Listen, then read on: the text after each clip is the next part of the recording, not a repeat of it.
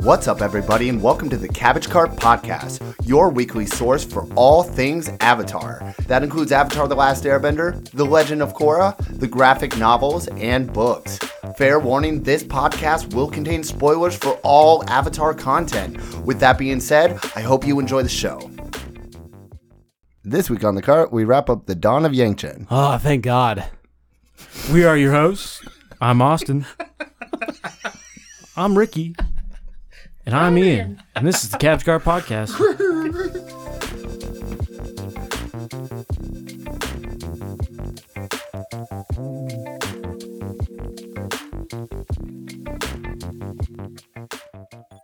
All right, you guys ready to get started? Let's do this. We're coming tonight. Welcome back to the Cabbage Score podcast. What are we talking about this week? Jesus Christ.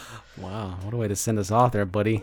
Yeah, Ricky the human soundboard. I've been planning that all day. Yeah? Yeah. You've been planning that all day? Planning that. You've had all day to think about that, and that's what you came up with? Jesus Christ, you should be embarrassed. So this week, we've been saying the last, 3 episodes that we're finally going to wind down, wrap up Yangchen. Oh, God. Yangchen. Stole your joke. Yangchen. Let's talk about, I think we've mentioned her quite a bit on the show. Who is the narrator? Who is reading this? We're gonna get into that right now. Mine. You want to get to the story and then we want to critique the audiobook after Yeah, that? let's do that, because we can go all day on critiquing the Yeah, audiobook. but the actual critique of the audiobook has nothing to do with the story. Actually, it does, I in mean, my opinion. if No. if Andy Serkis was reading the audiobook, then I might have a little bit of a different opinion. That's different. That's your intake of it. It has nothing to do with the story that FCE wrote. No, I say it hurts the story that FCE. Oh, it does. wrote. It hurts the... Because there's no... Okay, we're getting to that to the end. Reel it back, We'll buddy. get to that at the end. Definitely, we need to figure out where we're at this point. Where do we leave off? I think we left off right before a raid, right? On a warehouse. So, what's his name? Kavik. The main character. This is going to be fun. Kavik gets sent to raid this warehouse where they believe a logbook is, which will tell him where unanimity is going. What it is or anything. And he's sent there with a bunch of crooks, and including... what's the guy's name that throws knives? Junjinta. And then, so they get, what is it? Surrounded, swarmed, ambushed by a bunch of thugs. Big old fight goes down in the warehouse. And basically by the end of it, Kavik does not get the logbook. does not get, he ends up like using water and wiping everybody out, taking out. Yeah, it's a super dope warehouse fight scene. We're describing it poorly, but yes, Yeah. it is cool. It's probably the coolest scene in the book. Now, if we're just glossing over all these details, it's because we're all really exhausted of this book. I think I've read this chapter or listened to this chapter at least 3 or 4 times. Really? Yeah, just to kind of refresh myself. But like they get cornered, him and Jujinta get cornered like on top of a box, and then like there's no water anywhere. There's like a silo or some kind of, I don't know, container with water that's really far away. He can't bend it. It's for extinguishing fires. Oh, there you go. It's a fire system. Okay, there we go. And then Junjinta, because he's like a sniper with a freaking throwing knife. He goes and he throws it at the water container. It doesn't do anything, and he's like, "Don't worry, I gotcha." Throws another one. Robin Hoods the fuck out of it, and then sends it all the way in, and then water spouts out, and then Kavik just lays waste to everybody. Yeah. And basically he had to choose between saving his dude or getting the book. Right. And save the dude. And he saved his dude. What a dumbass. Fool. Idiot. Yeah. What kind of spy is he? Gosh. You just met that guy. And for failing the mission, he has to go see the boss, which is a dumb... Yeah. The whole crew calls this, the boss is going to be angry, blah, blah, blah. Boss sounds stupid. Is that a moth flying around me? Is there a moth? It's some kind of bug. It's probably poisonous and deadly. Probably. Yeah, I think Probably. most like... You'll be all right. Man, oh, buddy. So anyway... Yeah, I mean, and then there's like we're gonna kind of skim through the book, right? Like, there's really nothing that happens after that. You find out. I mean, for a while. I mean, for a while. No. Okay, then he takes that's him. not correct. That's not correct at all. Then he takes. So Kavik gets taken to. Did you just? I just like chopstick the shit out of that fly. Nice. You got it. Nice. Well done. Let's go. Anyway, they take Kavik to the boss, and it turns out to be his brother, Kalyan. Oh yeah, that's a pretty big plot Yeah. point. Yeah, it's a pretty big plot point. And Kalyan is a plant from Henshi in Chaisi's cabinet. Yeah, Henshi being a place in the Earth Kingdom, Chaisi being nope. the Ben-Ur. or yeah. Henshi is the Janduri of Bin-Ur. Is the John- Zhongdu. Whatever. No, Ben-Ur. Bin-Ur. Yeah. Ben-Ur's where the story started, where Kavik's from. And Correct. Henshi is the The Zhongdu. Oh, Henshi. Yeah, and then Shaisi is the Zhandu of Oh man. wherever this warehouse shit's going down. Yeah. That's where I was I think it's Janduri. No. Janduri's where it's... No, Ben-Ur's where it started. Is it Janduri? It could be. Chandri. I think Maybe it it is. is. I think Yeah, it maybe it is. It sounds good enough. Anyway, let's Yeah, send it sounds good enough. Roll with it. Whatever we make up. We just make up a completely different story for the end of Yangchen. This horror, Kavik's brother being... Okay. Sorry. Kavik's brother being like... sorry. A metal cup with a glass straw. It's a bad combo. Yeah, what is going on, guys? Let's reel it in. I feel like that was a wasted plot point. There's nothing that really happens with You that. knew he was going to come back. It Well, was yeah, such no, a big character trait of Kavik. Right. For sure. And we knew he was going to come back, whether it was good or bad or whatever the situation may Right. be. Then they didn't... FC didn't do anything with that. Well, Yet. Well, the next book is... Yeah, there's- that's true. So there's two different plot points that weren't really cleaned up at all throughout the book. And it's Kalyan and then like the next chapter, basically. That's a good point. Yeah. So in this book, there's nothing really else that kind of expands I on was that. kind of thinking that's what they were going to do because it started really slow and we didn't feel like it was going anywhere. and clearly there's some parallels between Yangchen and her older sister and Kavik and his older brother that they're trying to draw the similarities in their their struggle. I didn't get that. Yeah, but I'm putting it together like right now as we speak. So. Okay, so basically, what was it? Kalyan is a plant of Henshi into Chaisi's cabinet. He is, I guess, getting unanimity away from Chaisi and into Henshi's hands. hands. And he's going to use Kavik to do so, and he's going to make Kavik betray the Avatar. Right. He makes Kavik betray the Avatar. So he essentially gives Kavik, what is it, like old information To give to Yangchen. So he's not like a false flag. He's not lying or anything. It's actually true. It's just old information. So he goes back. He agrees to it because it's his older brother, and goes back and then convinces Yangchen to go to this other place that Kalyan told him to send her to. And then Kavik is traveling with unanimity. Unanimity. He goes back to Ben-Ur, and he's traveling with unanimity, which we don't know what it is at this point. Okay, so what about the next chapter? The next chapter is when Yangchen actually goes. Can we figure out the name of this place? What? Where she goes? The spirit world? No, it's not. Oh, That's what I was thinking. no, you're right. That is the spirit world. So it's a flashback, I think. Yeah. There's a flashback at some point in time between the where we started off and where we end. Okay. So, and you find out essentially what happened to her sister, and Austin, tell us what happened to her sister. They were playing around in the spirit world. Yes, they go into the spirit world. Well, they weren't just playing, right? They were trying to. She was in training. Yeah. Essentially, they were trying to like help her with her dreams, her visions, and trying to create a more strong connection so that maybe she can get control over them. Right. And then something kind of frightened her. She had I saw it as just having a really bad panic attack, as we've seen. Well, and she started disrupting the spirit world. Well, I only listened to the audiobook, but it sounds like she was saying the sure shoes.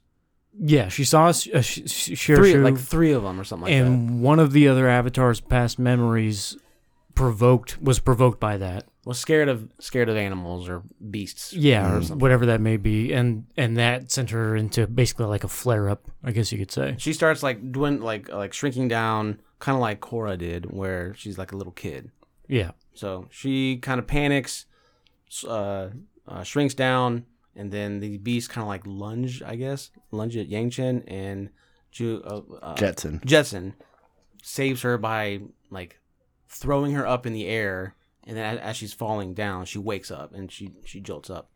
But Jetson didn't make it out. So is her body in the physical world? Her body's just rotting. It's the same thing as Zhao? No, in Korra. Yeah, well, yeah, I guess Zhao. Oh, the guy. No, the Tenzin's daughter. Oh, okay. It's been a long time, bro. Holy shit. What's her name? Jinora. There we go. Mm. Just like Jinora. But they end up finding Jinora. They didn't find Jetson. Yeah. I wonder if, since Jinora was still alive, like if you die in the spirit world, I wonder if you just immediately die in the physical world. I don't know. That's crazy. You know? But either way, she dies. And the nuns, what do they call them? The spirit, Monks? Yeah, but Nuns. the female Nuns. They're nuns. are they? Do they call them nuns in the book? Yeah, I think so. Yeah, Yeah, that works. Abbott or whatever her name is. Yeah. Yeah. I think that's a title. Yeah, of nuns. Yeah, she basically takes care of Jetson from there on out. Is the way we are explained to it. Right. They make her like they do a statue or something. Oh, yeah. You know. Yeah. All that kind of good stuff. So then, I guess what the next chapter is where she goes to that city. She flies where Cavic tells her to go. Right. Yeah. And then they see... Doesn't she go see the White Lotus? Yeah, she gets ambushed. She gets herded to this thing, and she gets ambushed. And then she goes to the White Lotus to have them dispose of the bodies. Or keep them captive until... So she can question them. So she can continue on with her. And then she meets like Mama something. Can't remember her name. She calls her Mama though. Yes. We know who Mama is. Oh, we do? Yeah, it's Mama Unirock or whatever. Mm-hmm. The woman. This is the last chapter thing that she. No, that she comes. There's Mama. That chick's in Bin Air. That Mama is in Bin Air. She's White Lotus, bro. She's White Lotus, bruh. So she's not in Bin Air. No. Okay. Well, I mean, she is originally. That's where Cavic was going for the soup kitchen. Yeah. Cavic gave her a bunch of money and said, "Go take that vacation you wanted." Or something like that. Okay. So she's no longer there. Okay. But she's in this other place, being White Lotus. And the White Lotus says we can help you with your problem if you can help us with ours, basically. Yeah. I'm wondering what the relationship is between White Lotus and the Avatar at this point. Yeah, because it doesn't seem like they are hand in hand. Yeah, like the servants to the Avatar. Right. It seems more like they're their own. Well, they weren't servants to the Avatar in Atla either. They kind of touch on it. They were though. like protectors of the Avatar as a entity in the world, as a concept. Yeah. They kind of touch on it a little in the book because Mama and Yangchen have like a back and forth, or like the Mama, whatever her name is like typically only the White Lotus and Avatar, cross paths at times of great fate or whatever like that. Oh, okay. Stuff like that. So it still leaves it up to kind of like a mystery. Right. Yeah, and it would make sense that as time goes on, maybe they come closer and closer together, and by the time we see them in Atla, they're like... Korra, they're more of they're like a... Well, yeah, Korra, presence. they're like well-known and basically like a personal army in a sense. Right. But in Atla, they're definitely like servants of the Avatar. So doesn't she go to investigate what they believe is like a spirit attack on the world? Yes. And then... Are we skipping over some major... I swear to God, we did read this book. We really did. You guys said that disposes some people in the White Lotus are helping out with this. Is there... The White Lotus need her to go investigate what they believe is like spirit happenings or what people So we're not believe. to the big big plot point. We're not to unanimity yet. And then she goes and sees like big old like craters and weird markings and stuff. It's a like a range, like a practice, like a practice range. Yeah, like for snipers or whatever. A firing range. A firing. There you go. Like in English, firing range. So basically, it goes back to Cavic after that, right? Yeah. Well, in the firing range, there's like distance markers. Like So trying to test shooting something as far as you can. So at this point, we're like, what the hell is unanimity? It's a weapon. Okay. So then, yes, it goes back to Cavic. And then Cavic is there unloading unanimity. He's hanging out with a bunch of... Dude, I can't even say it. So if you're at least nailing it, kind of... He's hanging out with with a bunch of really, really like buff guys that are with him, smuggling this in. Strong, Swexy City men. Yep. Swexy City? Swexy City? Sexy sweaty. What was that? Dude, I do that all the time. For whatever reason, I get one or two letters mixed up on words all the time. That's Swexy. I thought you said Weast.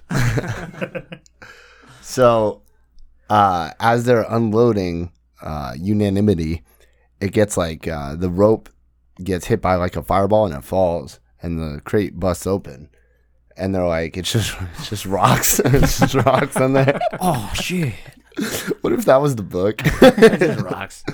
And then Cavic realized the three buff guys he was with, or buff people, I think there's a woman, they just kind of take off. And he's like, they were the cargo. Right. And I need to get this information to the Avatar. He goes back to... He's in Ben Air now. Right. No, he goes back to the two guys. What are their names? The Lever Boys? Tagugum. Yeah, Taegum. Taegum. There you go. Taegum and Akudan. There you go. Oh, damn. Hey, nice. Man, pull that out of your ass. Well, I was at like Taegudon or whatever, and then you said Taegum. Taegum, yeah. So I was able to put the other one together. Good job. And then we realized what unanimity is. Right. What is it? Unanimity is our 3 combustion benders. Which is actually pretty cool. Yeah, it's actually pretty cool. So these combustion benders were in this other location where this firing range was, and they're like testing how far they can combust their stuff. And so they actually start raining havoc on. Well, there's well, the thing is, they're all secretive because no one really in the world knows this technique or whatever. So if they stay undercover, people are just gonna think this is like angry spirits.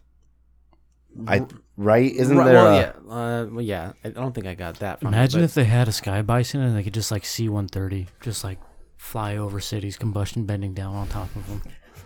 That'd be nuts. Anyway, sorry. Go ahead. Continue. No, that's it. Well, there's like unrest in the streets. Right. Right. So I mean, the Zhangdus are all fucking with the people, and the people are like, I've had enough. I'm going to protest. So they're refusing to work.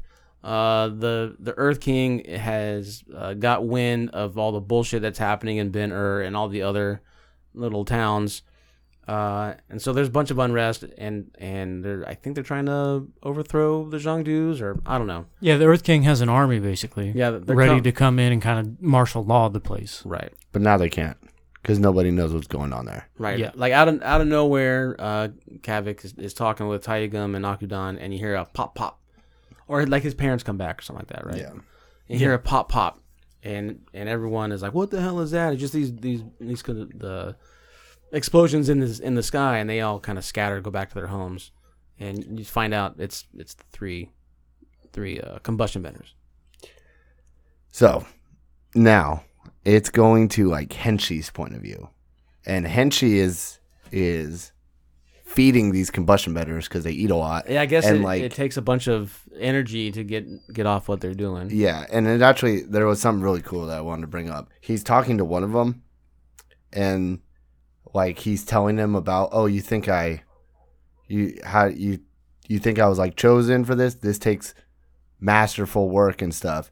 He's like, most people drown, and then that's it. It takes a lot of investment. Yeah. And then he says, most people don't make it. Most people drown. And it's like, what? And then he's like, that's all I'm going to say.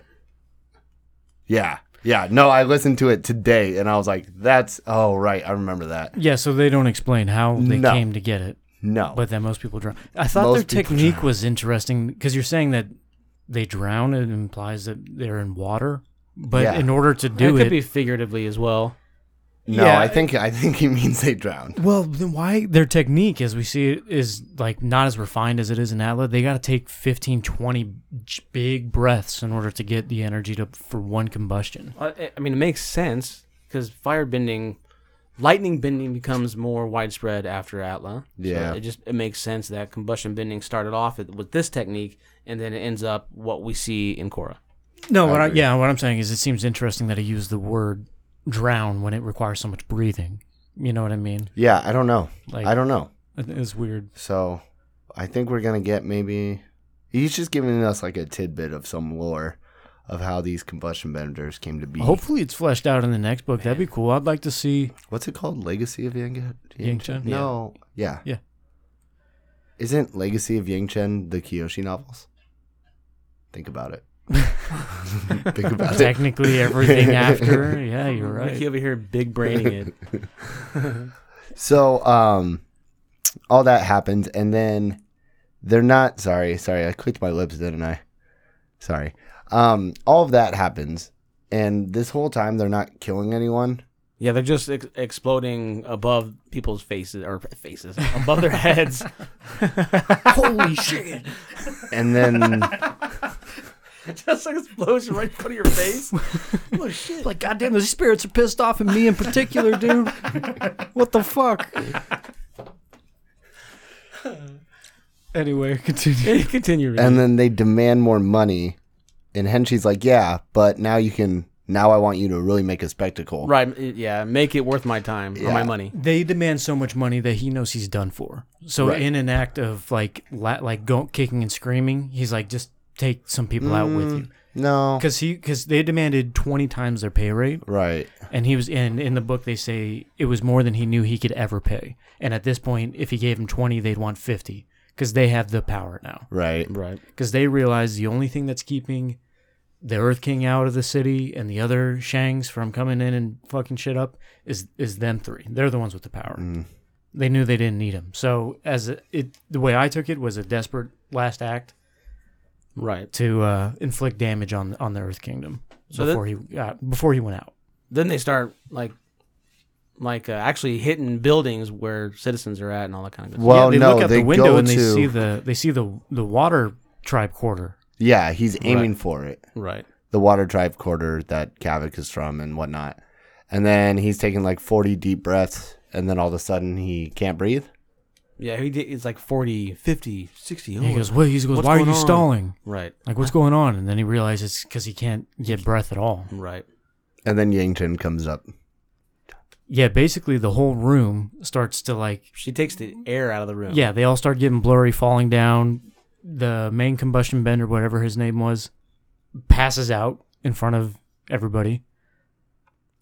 And as soon as his body hits the floor, they hear steps outside the door, and then she captures Henshi and this guy, and then they go to take out the other two. Right. They take out the second one, and then they have a problem with the last one. And Jujinta finishes it, doesn't he? I know Jujinta gets one of them. Yeah. With a knife. Yeah. No. Well, no. Not with a knife. No, with the bow and arrow. With the bow. So he has Kavik during this whole because him and Kavik are kind of like in the operations. They're like not part of apprehending these combustion benders. So while they're in this basically an office, tells Kavik to go get him a particular bow. And then the next time we see anything about this is one of the last combustion benders is in a room. Yangchen's on the outside deliberating on whether or not she should suck the air out of it because it's not the air nomad way because life is sacred. Yeah, but she already did it. So you say that, and they allude to into that chapter that she actually killed Tappa, I think is his name. The main combustion bender, yeah. Because Henshi says, is he... What'd you do to us? Is he dead or some shit like that? And she says, just relax, just lay down. I'm not going to answer your question. They kind of allude to, yeah, this dude's dead. Yeah. So, well, he's not dead. No? No. You're lying. Did you read the last chapter? I don't think he was dead. No, he's not dead because she interviews him later in the book. Oh, I missed that when he's captive. So nobody's died yet. And she's deliberating on the outside on whether or not she should kill this last one. One of you is making part of this story up. You got to figure out which one of us is telling. And she decides not to do it. She busts in the room at her own peril, and then actually sees that bitch got shot with an arrow.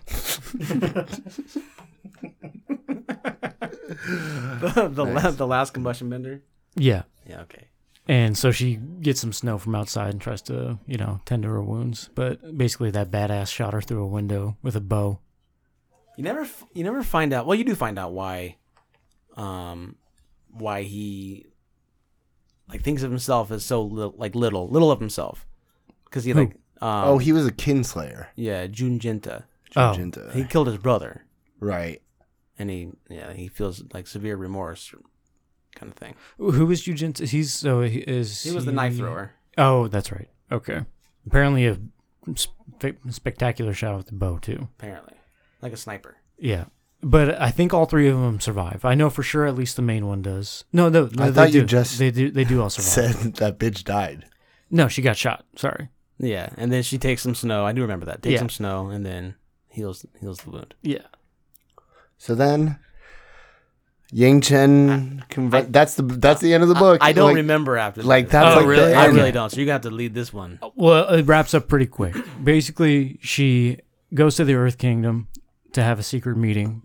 And these events may be swapped, but they're two separate events, so I don't know which one came first. But basically, there's three main events that happen at the end. She meets with the Earth King to tell him, because he's curious what went down in Binner. And she's like, oh, it was spirits because you haven't been taking care of your people, so the people have been getting riled up, and in turn that also affects the spirit world, and now everything's a problem because of spirits, is what she tells him. She then also suggests that he give her authority over Binner and lies to him, saying that she can speak to Seto, Avatar Seto, personally. That's right. And have his guidance on how to manage the city of Ben-Hur. She knows that she can't do this, but for whatever reason, out of character, she's kind of lying about it. Maybe not out of character, but out of Air Nomad, what you would expect. No, sure. I think they literally say the past avatars can't they can't directly talk to each other, and they can't give them new information. Yes, that's she wouldn't know new anything about Ben-Hur or this situation. Right. Yeah. So, but Earth King doesn't know that. Yeah. So she plays that card.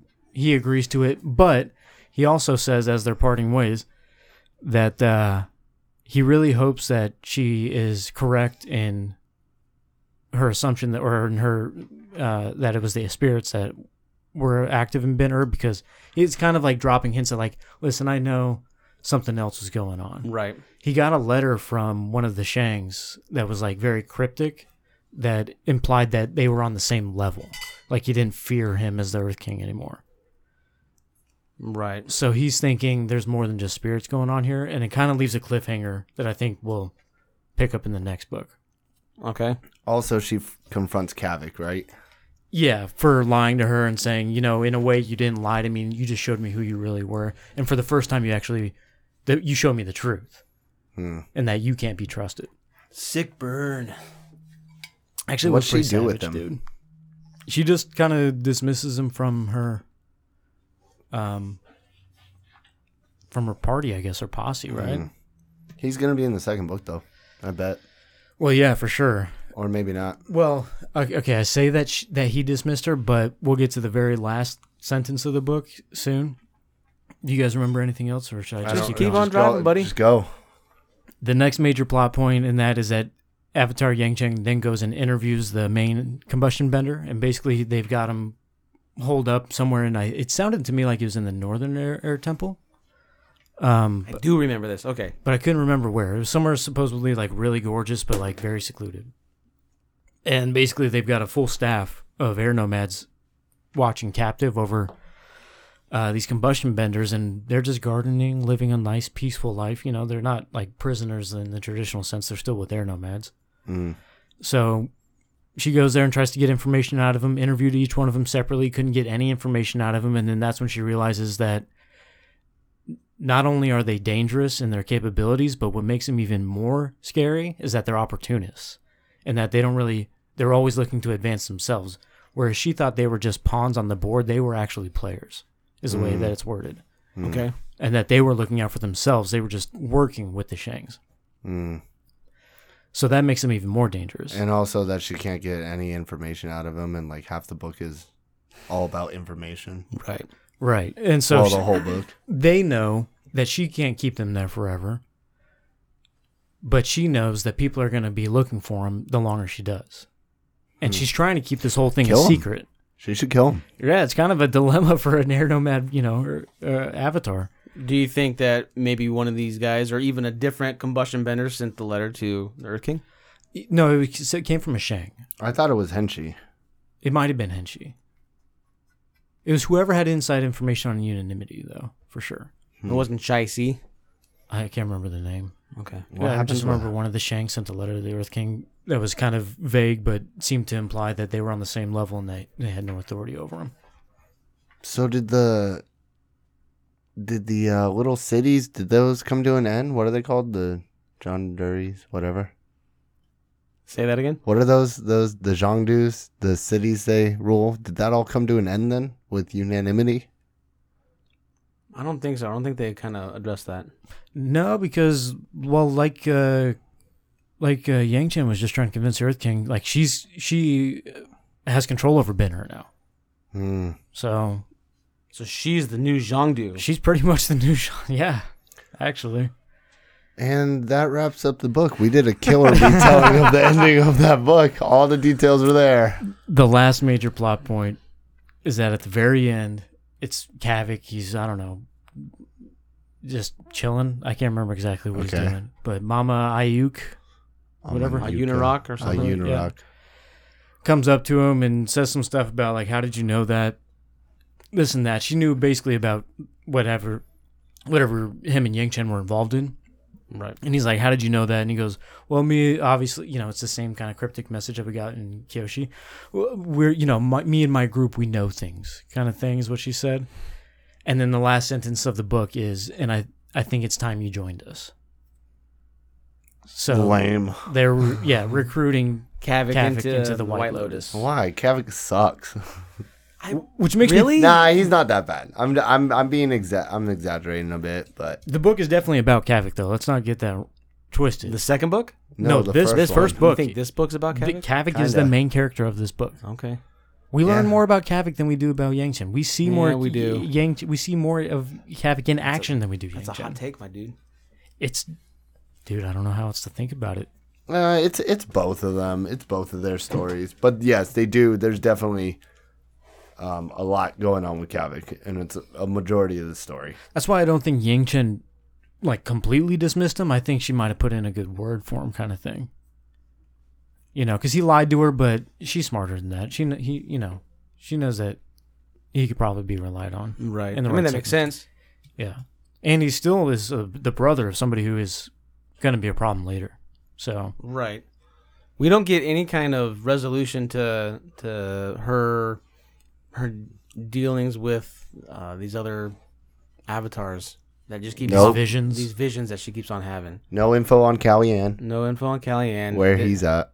There's a lot of stuff that it felt like they were making a really big point earlier in the book, and they just never cleaned it up. The only thing we got cleaned up all the way through was what unanimity was. Right. Everything else is just kind of up in the air.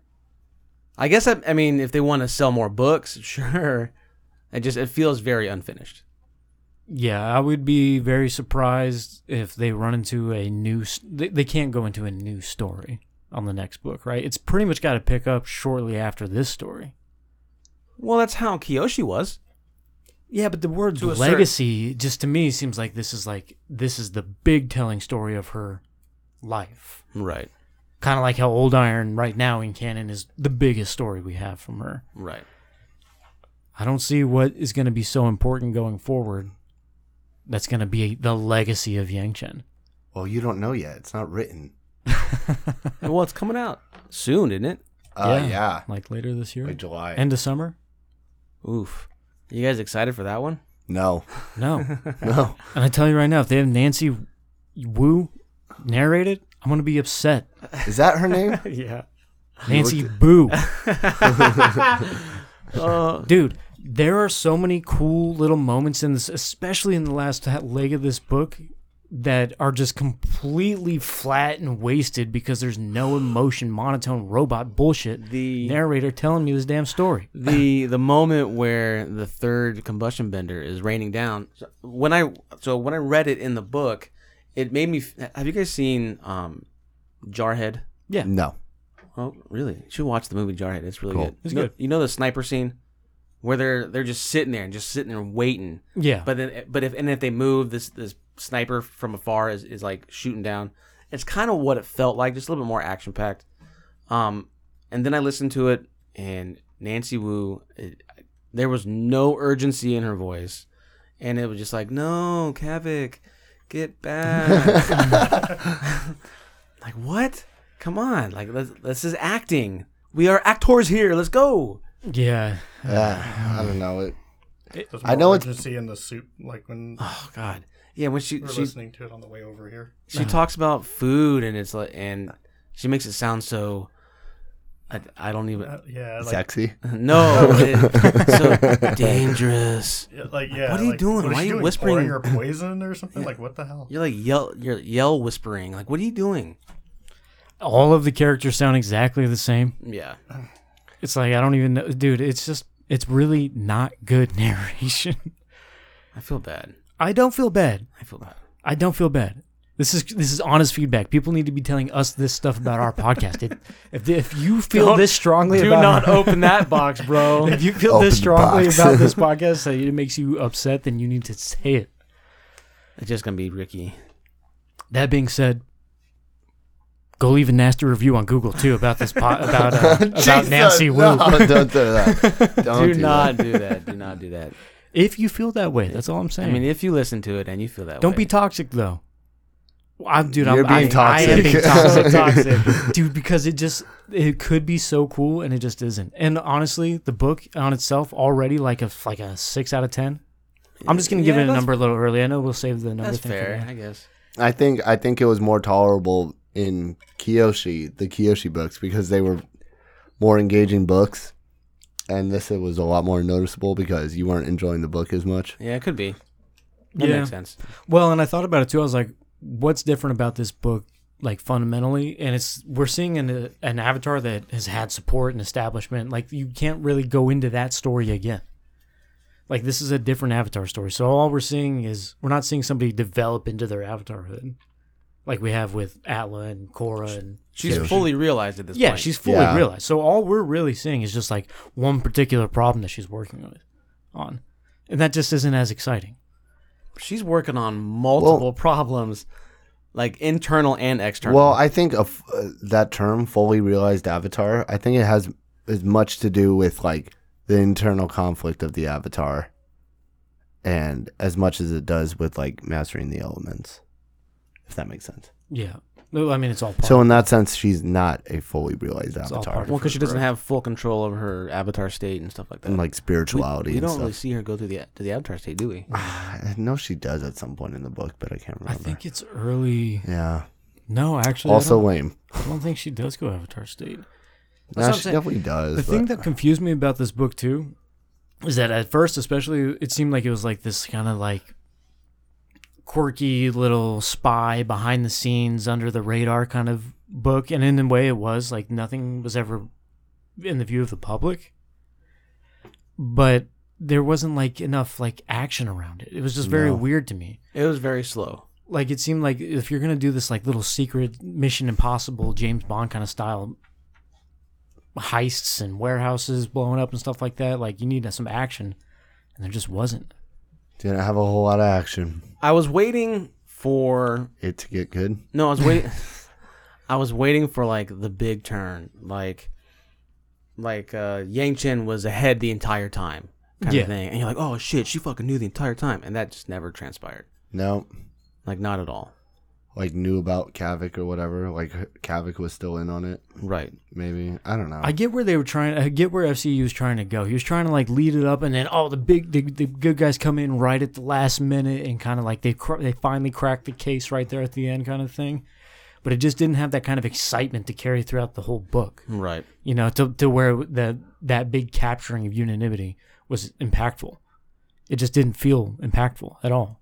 Right. No, it was like two chapters too. Yeah, I was like, that's actually really cool. That's their combustion benders. That's dope. But outside of that, it was like, I didn't really care. Yeah. I mean, is this book for new Avatar fans? No. Like, No. And it's definitely not making any new ones. I know, right? Not I mean, really. if Fredo were to read the book and they mentioned combustion benders, like you'd have no frame of reference. Yeah, I wouldn't really know what that would mean other than maybe it having something to do with fire or something. Like, I don't really know, you know? Right. Well, and the way it's even described in the book is not, you wouldn't even know how they're actually doing this. Because they mentioned like wiping the forehead and stuff like that, but Yeah, I unless don't you think they have saw tattoos. that, if you either. saw that visually, like if you had never seen that in the shows, I mean, I think you'd be really lost as to what they were trying to do with combustion bending. So this book was definitely for established Avatar fans. Yeah. Who've seen Sparky Boom Man and Blee. There we go. Yeah, you know what a sky bison is and how big it is and why they're flying around on it. You know all that stuff. Right. To be fair, Therefore, it's not really for Avatar fans either, because we didn't like it. No, I think there's a lot of people that really did like it, and you know, we like to shit on stuff a lot here. And We are super critical of it, but I mean, it's not a bad story. I like that there's actual content for Yangchen. yeah, Mm-hmm. Like, would you rather have this or no content? I am actually enjoying finding out what kind of Avatar she was. You know what I mean? Like, she's smart, calculated, can't really trust anybody, though. Like, you see this whole complex character for sure. Right. and not to mention, I'm ready for the second book because we can just read through it. Where this, we did like 5 chapters at a time, and it was like taxing to be like, all right, another 5 chapters, but nothing has really happened. But the thing is we would just read the chapters like the night before, and then we would just cram it all in. It makes it seem more like work at that point than it Right. actually seems Well, like. no, it's like, not. like platining video games. Yeah. Yeah, but I don't think it would feel like that if the book was more enjoyable, though. Like, I wouldn't just save it for the last minute if I was enjoying reading it. Right. Which, because I didn't do that with Kyoshi, No. you know? I did.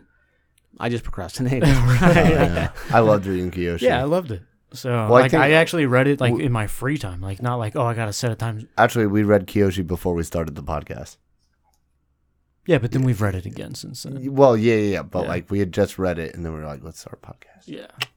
So let's start a podcast. That's how good Kyoshi was. It was really good. It was really good. It was really good. I'm not saying every book needs to be, like, better than the last one, but I definitely think the next book will be better than this one. I hope it is.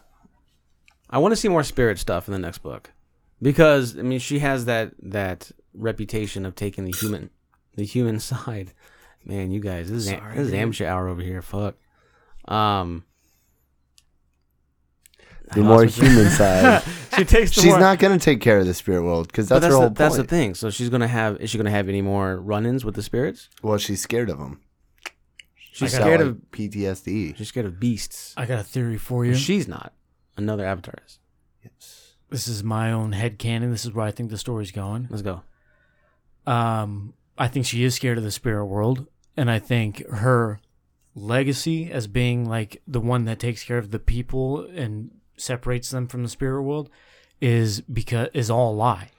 I think it's a facade that she built that made people love her for whatever reason, just like she did to the Earth King. Okay. It wasn't combustion benders, it was the spirit world, and I'm fighting them off for you. Oh, okay. I think there's going to be a theme of that, and people are going to think she's battling the spirit world for whatever reason, but really there's other stuff going on. But okay, so in what is the comic where they dig up old irons? I know. Is it on the wall behind It me? is on It's the your. wall. It's the rift. The Rift. Okay. So when Aang is talking to General Old Iron, he's like, "Oh no, don't do this. I'm the Avatar. I'm I'm the bridge between the worlds. And Old Iron's like, I don't give a fuck. You always screw the spirits. You always take the human side. So there's some definite like hatred there at that point. Mm. Basically, your theory about Yangchen is the same as Karuk. No, I think it's the opposite. Well, what I'm saying is that everyone thought Karuk was this womanizer kind of thing. Yeah. But what he was really doing was battling the spirits because they were being neglected. They were angry because they were neglected by Yangchen. Nobody knew the real Karuk, pretty much. Correct. So no one knows the real Yangchen. The people, the reason why she's so revered is because, they don't know what was really going down. They just think she was battling spirits. I think we might see that across all avatars. That might be something that FCE is going for, is that like how they're interpreted by the people is not how they are. Okay. That might be something he's going for, because he's doing all the books. Like an overarching kind of theme. They're not what they think they are. Do we see something like that in Kyoshi? No, not just that we know about of. Karuk. Yeah, well, but he did introduce that canon to Karuk. I mean, you get... So that's true. Kyoshi is... Everyone says she's this menacing ass figure, but she's really not. Yeah, but actually there are people in the Avatar universe that also think that. Right, because she killed Jin the Conqueror? She didn't kill Jin the Conqueror. Right, but she's not like that. But she's not like that. She did kill Zhu Ping'ong. She killed him. I don't remember. Talking about overarching, like, between multiple books with FCE, I was thinking about this today, dude. I wish so bad he would have dropped a little, who's the immortal? Taegwai? Oh man. To have Taegwai kind of show up in each one of these books over time would be so sick, dude. You just made me so upset how much I wanted that. There's so much potential there. Holy shit. I know, dude, the immortal, that'd be so sick. Well, that's it. Fredo. Because then we'd see next book. We theorized that he was the Earth Guru in Atla. Yeah. Right. So we could have had that. Oh my god, that would be amazing. That would have been awesome. Maybe they'll somehow make that happen. Backwards. So right backwards canon. Well, Fredo actually had... Isn't that called a retcon? Isn't that what a retcon is? Like backwards canon? Yeah. Backwards canon. Yeah. Well, retcon is replacing already existing canon. Okay. Something else, Yeah, with something else. Corrects whatever you thought was happening. Anyway, I interrupted. Yeah, you did. Fredo had a super interesting theory about Ricky. You were talking about the drowning of the combustion benders. And so I was thinking maybe like when they're training to become combustion benders, in order to learn to take deeper breaths and stuff like that, maybe they go into the water, like inhale breaths like that, and then when they come back out, they practice just to hold. How long can you hold your breath? Yeah, how long you can hold your breath, sort of thing. Like, increasing your lung power or lung capacity, but then some of them drowned because they couldn't hold their breath long enough. Or they force them to stay down. Right, exactly. Yeah. Ooh, that'd be cool. Dude, that's gotta be it. I swear to God, Fredo, you haven't read this book, and I think you might have touched on something. It's going to be in the second book, and Fredo has predicted at the it. end, yes, Fredo was wrong. That's got to be it. So you're saying whether they're coming out of the water and doing it, or using the water to learn in some way to hold their breath longer and longer and just take deeper breaths. That's got to be it. Are we going to like this book better if the next book is just like off the charts fucking cool? Yeah, because then we'll be like, all right, that laid out a lot of groundwork. What if the next book is The Last Jedi? What do you mean by that? Just like totally ruins everything. What if FCE's not the author? Someone else writes it just for no reason. It's Nancy Wu. Oh man. Only available on Audible. You can only listen to it. Yeah. That would make me really upset. I'm afraid of that, man. I really am, because they're putting a lot of effort into this franchise, and if it turns out to be a Last Jedi where it kills the franchise, that's gonna suck. FCE is too good for that. He didn't write a bad book. It just was not as it was kind of boring. We just didn't enjoy it as much as we enjoyed the other ones. The story was good. Like I get it. It's cool. Little heist kind of. It just didn't have like a lot of hype around it, but it wasn't It was very slow. I was expecting an Ocean's 11 type of story. Oh, that would be cool. Yeah. Like a heist, like a big heist. Like I think that's what killed the book for you, basically. Like, you know what? That's yeah, you're right. Well, that's how they set it up at first. It felt like, this new recruit. What's his backstory? Kind of sketchy. Oh, we're gonna do the secret stuff. They should have bunch done of spies. Everybody's spying on each other. But but he did a heist in the first Kiyoshi book too. Remember the taking of the mansion? So maybe he didn't want to approach it like that, even though that was awesome. That was awesome. Lek like sniping out everybody. Kavik, the thief. Lek, Kavik. They all sound the same. Yeah. I don't know. I don't know. I don't think the book was a huge flop. I think it was just weak. Compared to the Kiyoshi novels. Yeah. If we didn't have the Kiyoshi novels, I'm just trying to redeem this book somehow, man. I don't know. Well, I think like you said earlier, it's definitely not for new fans. Not that you need to explain everything in every book in order for it to make sense. Okay, hold on. But going off of, I think I have something. If the Kiyoshi books weren't around and it was just Yangchen, I think we would reflect on it. We'd be like, yeah, we enjoyed it. It's an Avatar story. You don't have to read it to still enjoy the show. You don't really need this, but it's cool to have. And now because that's essentially what the comics are. But we've said that because about we the have comics, these awesome Kiyoshi books, it's like, there's so much cool canon with Kiyoshi. You get the spirits. You get Father Glowworm. Mm-hmm. Oh, it's so sick, dude. I don't know why I just clicked that. Just to make it difficult for Ian to edit per usual. We're going to get such a shit storm of a text from Ian this week. Yeah, you're going to be meal prepping, listening to the podcast while you're editing, and you're just going to be in the middle of chopping a tomato and get super pissed off because you have to stop what you're doing. It's making breakfast. And go edit the podcast. Yes, that's exactly what happens. Because you hear that. Yes. Clicks constantly in the background. Yeah, I have to stop scrambling my eggs. God damn it. And I go around, pause it. Where was that? That's pretty funny, actually. It makes me want to do stuff like that even more. So is that all I have some thoughts about the Mandalorian season finale that I'd like to talk about. Oh, yeah. I did Whoa, no. But right. If we need to close up. Let's give Kiyoshi or give Yangchen a score. How many cabbages are you giving it? I'm going to say 6. For 6 cabbages? For sure, yeah. Solid 6. Yeah. He's going lower. I was going to say, I said 6.5 earlier. I think 6.5. Cool. 6. That 6. But that's the caveat being that it's a Kavik book, not a Yangchen book. That's also true. I mean, it's at least 50%. Dawn of Kavik? Yeah. Dawn of Kavik. Who the fuck is that guy? The McGregor quote. Anyway. You guys want to talk about the season finale of Mandalorian? Mandalorian spoilers ahead. I mean, yeah, if you want to do a quick recap of Mando, I mean, I'm down for that. Well, I remember I sat down and watched it, and then I had a thought, and I was like, I need to write this down. And so I can prove that I was right when I talked to you guys on the podcast. Okay. And it was, this season does not end well for our heroes.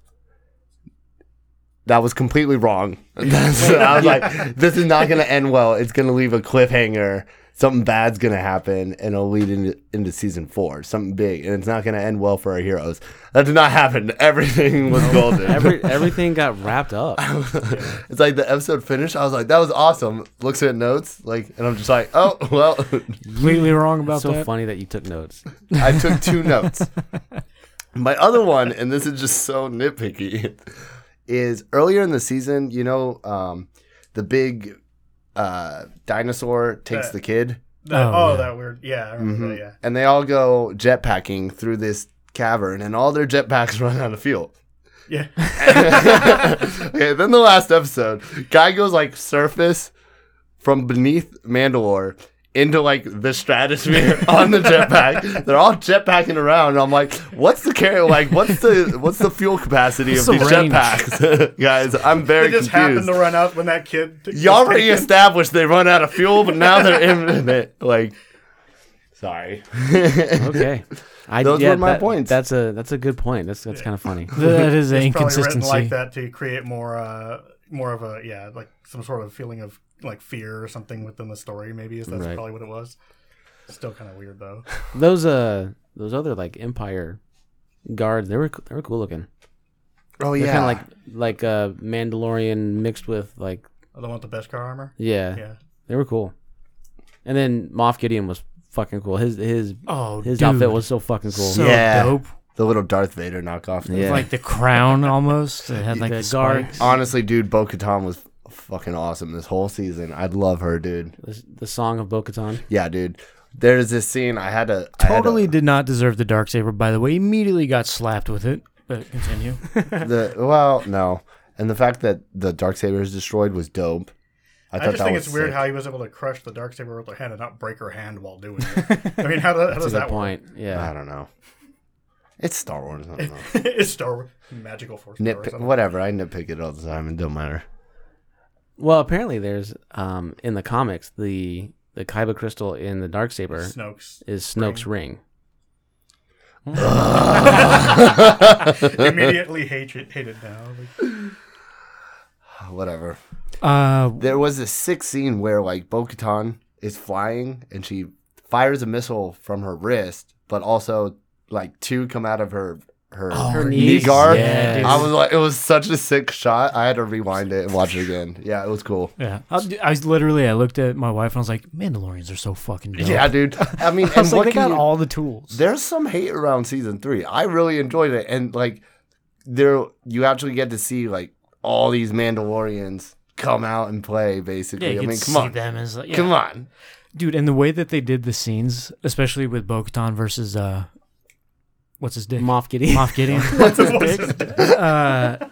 You see them like battling in the background on their jetpacks and shit, like off in the distance. Like you could tell that was a drawn storyboard, and they brought it to life. Right. It was super dope. I think the major complaint with season 3 was that it felt rushed on some of the later episodes. A little bit. I don't know. Yeah. Maybe a little on the but rushed. That's what I've heard. From There's a whole like filler episode, basically. Yeah, there's a couple filler episodes. There's a lot of the story still feels a little bit rushed. Because the first like 3 episodes, he's like, "I'm going to redeem myself," and then he gets redeemed, and that's it. Okay, but I thought it was going to be a whole season of him getting redeemed. Yeah, and Moff Gideon is for sure done now, right? He's not he's coming toast. back. I swear to God, if they bring him back, if he comes back, I will not be happy. Yeah, I'll be like, move on from the Moff Gideon thing. Go into Thrawn. What's up with him saying that he created a clone that could wield the Force? That's what they were doing with Grogu. Yeah, but that just still does not give us any more details on like, is Grogu the clone or is he the one that has? They're trying to clone. Hold on, I also noticed this while watching it again. Pretty nitpicky, but when they run through that chamber, he's like, "Don't worry, Grogu, they're clones," and then their eyes wake up, and he's punching in stuff on this thing, and then they all start exploding. I'm like, what's the combination in the cloning chamber that's like blow up all of these pods, and then the Mandalorian knows what that is. He's like, this is exactly how. Hold on, I'm just gonna destroy all this self-destruction button. Like how obvious is that? That was super silly. They just all started busting up. I mean, the destruction of the Death Star. Come on. There's one tiny port that if you shoot into it, it's going to destroy the whole thing. It's like a video game. If you watch Rogue One, Ian, you would know. Ugh. You know what I felt kind of insulting was the cute little robot interaction when they were doing like R5 was dope. Dude, it's like the mouse droids and stuff. Yeah, it was like that is just them trying to like I don't know. To me, it felt offensive because it was like they were like, what do these mouse robots even do? They're not alerting anybody. He just went and got more mouse robots. They've been in the series since Star Wars Episode 4. This is the Empire we're talking about here, and they got all this cool technology, and these are the mouse robots that are patrolling the fucking hallways. What are you talking? Yes, it's like a little utility droid. It's the most bullshit. It's like, what is the point of that? They've been around since the beginning of Star Wars. Hold on. So, are you mad at the droids themselves? Yeah. Or did you not know that they existed before? I didn't know they existed before. You did know. They never were really given... You didn't? I mean, I don't recall seeing them. Okay. They're everywhere, dude. They're everywhere. Since the first movie, since Star Wars Episode 4. They make like a specific sound I'm as pretty sure as they're being driven. Well, you whatever. kind of just randomly see them scurrying across the floor. It's just Yeah. Yeah, but Chewbacca yells at one and it like goes away. Those are the guards of this fucking place. No, it's not a guard. It's literally like it's probably like sweeping up or whatever. But it'll. Oh, because they had like little sirens on their fucking heads. Well, also that they're just little droids, man. They're just little droids. And they all kind of like gang up on him, and then R5 is like, get the fuck out of here. To me, I was like, this is the fucking. We're talking about people that live in space. Why do they have these little RC cars guarding hallways? I can't wait till you watch Star Wars, and then now you'll see them everywhere. Like when you see a license plate. Like, why do I always see Missouri license plate? It's just all like, they just stick out to you now. Ah, great. Yeah. That's terrible. Way to go. You ruined it for yourself. I did. That was cool. I like the whole R5 sequence. It was cutesy. It immediately gave me Darth Maul vibes. Well, yeah, because the little blast shields. Yeah. The ray Ooh, shields. that was such a dope ass scene. That's what we're talking about. Well, then when he's like running. Yeah, when he's running in there and R5, next R5 shield. has to open And he each just shield, yeah. fucking him up. And he like slides in and like shoots a guy in the dick. And Grogu got to do some stuff. Oh, when those little Imperial. The robot. Like, no. And he's like banging his head on the wall or something. That was funny. Grogu got to use some force powers. Yeah, against Saved them all. those like Imperial. Mm-hmm. That was cool. Yeah, I was like, oh shit, that's right. He got trained by Luke. I was like, this dude's fucking acrobatic as fuck. And I was like, oh, that's right. He had a whole training thing. It's hilarious watching it, knowing that it's practical effects. No, like Grogu is practical, but why? He's just a doll. Did you notice at the very end he looked a little? No, I did not. Okay, in the like where they go into the cantina, I thought he looked a little more like CG, really, like smoother, looked better. It could have been. I'm sure they touch up. I mean, they touch up everybody with CG a little bit. Maybe a little heavy-handed on that scene. What you're saying? Nah, you'll see what I'm talking about now that I'm putting it out. But I'll have to look for it. He looked a little more fluid. Okay. I really like season 3. I like the way it wrapped up. Thought it was dope. Paz Vizsla's death. You saw it coming from this moment you saw that guy. Yeah. Oh, the big guy that's got a problem. Like for sure he's gonna die. Yeah, he's dead. Okay, so I have a question for you guys, and it's happening in Star Wars, and it's also happening in Avatar. How do you feel about getting content at the same time that is in different points of the canon? So, I don't mind. So we're getting Bad Batch and we're getting Mando. I mean, we're getting other stuff. We're getting like Ahsoka. Ahsoka is part of the Mando, so you have this whole section of Mando. But we have Bad Batch over here, and then we're going to be getting movies, sequel trilogies. And then obviously there's books and other things that may be part that are canon. So it's like really hard to kind of keep track of this stuff. Like when did Yangchen happen? When did Kyoshi happen? Who's between them? Oh, it's Karuk. Like. You just kind of like it all intermingles together and it becomes kind of combobulated. Well, what do you think about it? I don't like it. I like getting things in chronological order. Or if you're going to tell me a story that's, in the past or in the future, give it to me after you're done telling me the story about Mando. Oh boy, Star Wars is not for you. It started with 4. They established that right out of the gate. But that's so true, but dude. they told us the story first. You started in the middle of this story. No, what I'm saying is they told us that story. We already had the beginning and end of that story. So then they go, okay, we want to tell you the beginning of the beginning. Right. They're written as stories that had a definite beginning and end, at least for that trilogy. Right. That trilogy, and then they told us other stuff. I'm okay with that. If I can take this in a chunk. The problem is I'm watching Bad Batch as well, and that happens right after episode 3, and then Mando happens after episode 6. It's like, well, where am I? Where am I? When it is hard to follow, but when you're pumping out content like that, you got to go in both directions. Well, tell me the Mando story first, or tell me the Bad Batch story first, and then tell me Mando. Nah, I don't mind it. Maybe they do them together so that way they can work them together and maybe borrow ideas from each other to include in other parts of the shows.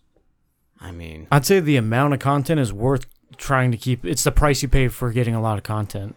A lot of content can be bad, though. can be bad. How so? People are getting tired of Star Wars. Well, Same thing. Yeah, but And like the MCU. MCU, like it could be like a devaluing of the brand. that's true. I'm really excited for Guardians of the Galaxy. I'm not gonna Oh, lie. yeah. I'm going to see that. I mean, that's the best MCU movies in my opinion, is the Guardians movies. Endgame is the best movie of all time. Well, yeah, for sure. But as like the standalones, Not Marvel. The best movie. the best movie. The best. Shut your face. Hold on. Hold. The actual answer is Hook. Dude, Endgame is the best movie of all time. I don't know about all time. I think it's the best superhero movie ever. I don't know how they're going to be able to top Have you Endgame. seen Mr. Megorium's Wonder Emporium?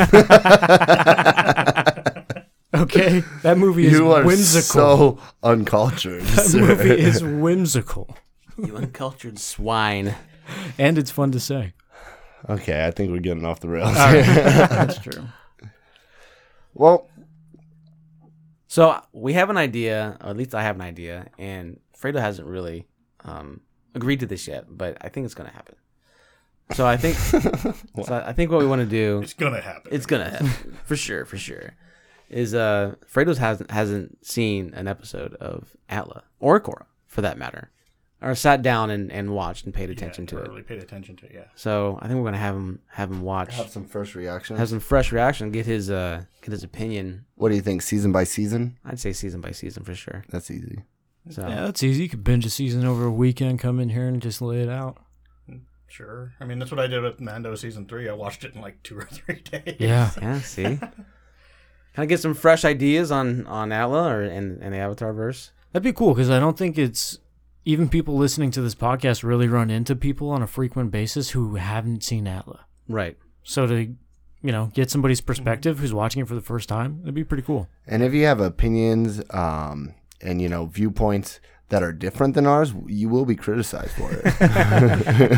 We That's know all right. I'm criticized for my way opinions more all than the you, time. so prepare to be called out.